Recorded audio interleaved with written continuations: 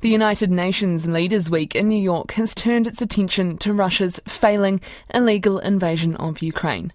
In recent weeks, Ukraine has taken back territory, liberating towns in its southern and eastern regions near the Russian border.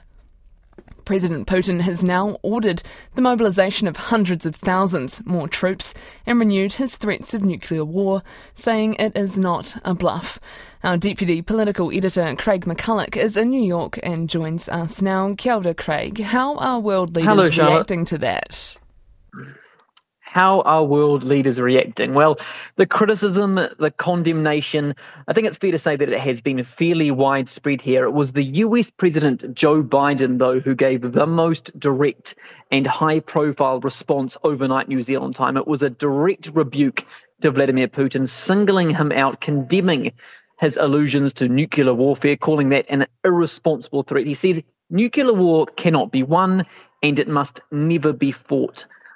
Interestingly, he also called for the expansion of the UN Security Council. Now, New Zealand has long objected to the use of that veto. Obviously, the US are not keen to let go of it entirely because it has a veto too. But Biden did say today that he wants it to be used only on rare occasions. And Jacinda Ardern, our Prime Minister, she saw that as a promising step from the United States, where previously we haven't seen a lot from those founding members of the Security Council. Now, the Council has come under a lot of criticism. The veto power is seen as a major flaw of the UN. Here we have one member state invading another and Russia using its veto to block any UN action against it. So potentially some progress there. Jacinda Ardern called these comments from Russia, the escalation, she called it extraordinary. She says that it shows that Russia's supposed motivations behind all of this are clearly a lie. Russia on one hand saying that it is liberating people and at the same time threatening to use nuclear weaponry. So like I said, widespread condemnation. You're also following Prime Minister Jacinda Ardern's engagements while she's in New York. What are her plans? Yes, a lot of serious business on this morning. Ms. Ardern met with the Ukrainian Prime Minister Denis Shmyhal. They held an official bilateral meeting, a full 30-minute sit-down. They actually met the day before informally at a food security summit, but this was a much more official sit-down. Ms. Ardern had said that she wanted to hear his perspective on what was happening on the ground in Ukraine and also hear his opinion on the recent rhetoric from Vladimir Putin.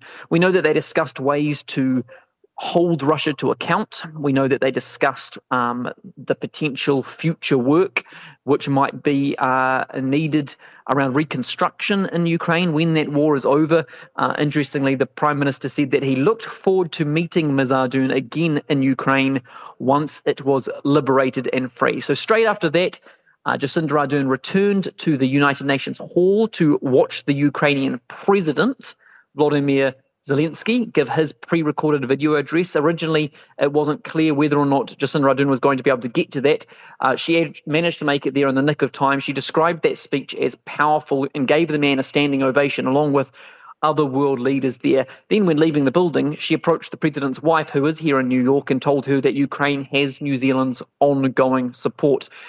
As can be the way here at Leaders Week, you can have the odd matchups of events. So although there was these very serious occasions going on, prior to all of this, Ms. Ardern was speaking at a climate-focused event alongside Matt Damon and, wait for it, Oscar the Grouch. It was a rather surreal event. It was all hosted by the billionaire Michael Bloomberg, an initiative created by Prince William to sort of encourage innovation in the sort of environmental sphere. Ms. Ardern was asked to give that speech on behalf of Prince William, given that he couldn't be here. It was all a little bit surreal.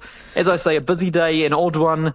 Right now, the Prime Minister is attending a reception hosted by the US President, Joe Biden. It has been quite the day. It sounds like it certainly has. Kia ora, Craig. That's our Deputy Political Editor, Craig McCulloch in New York.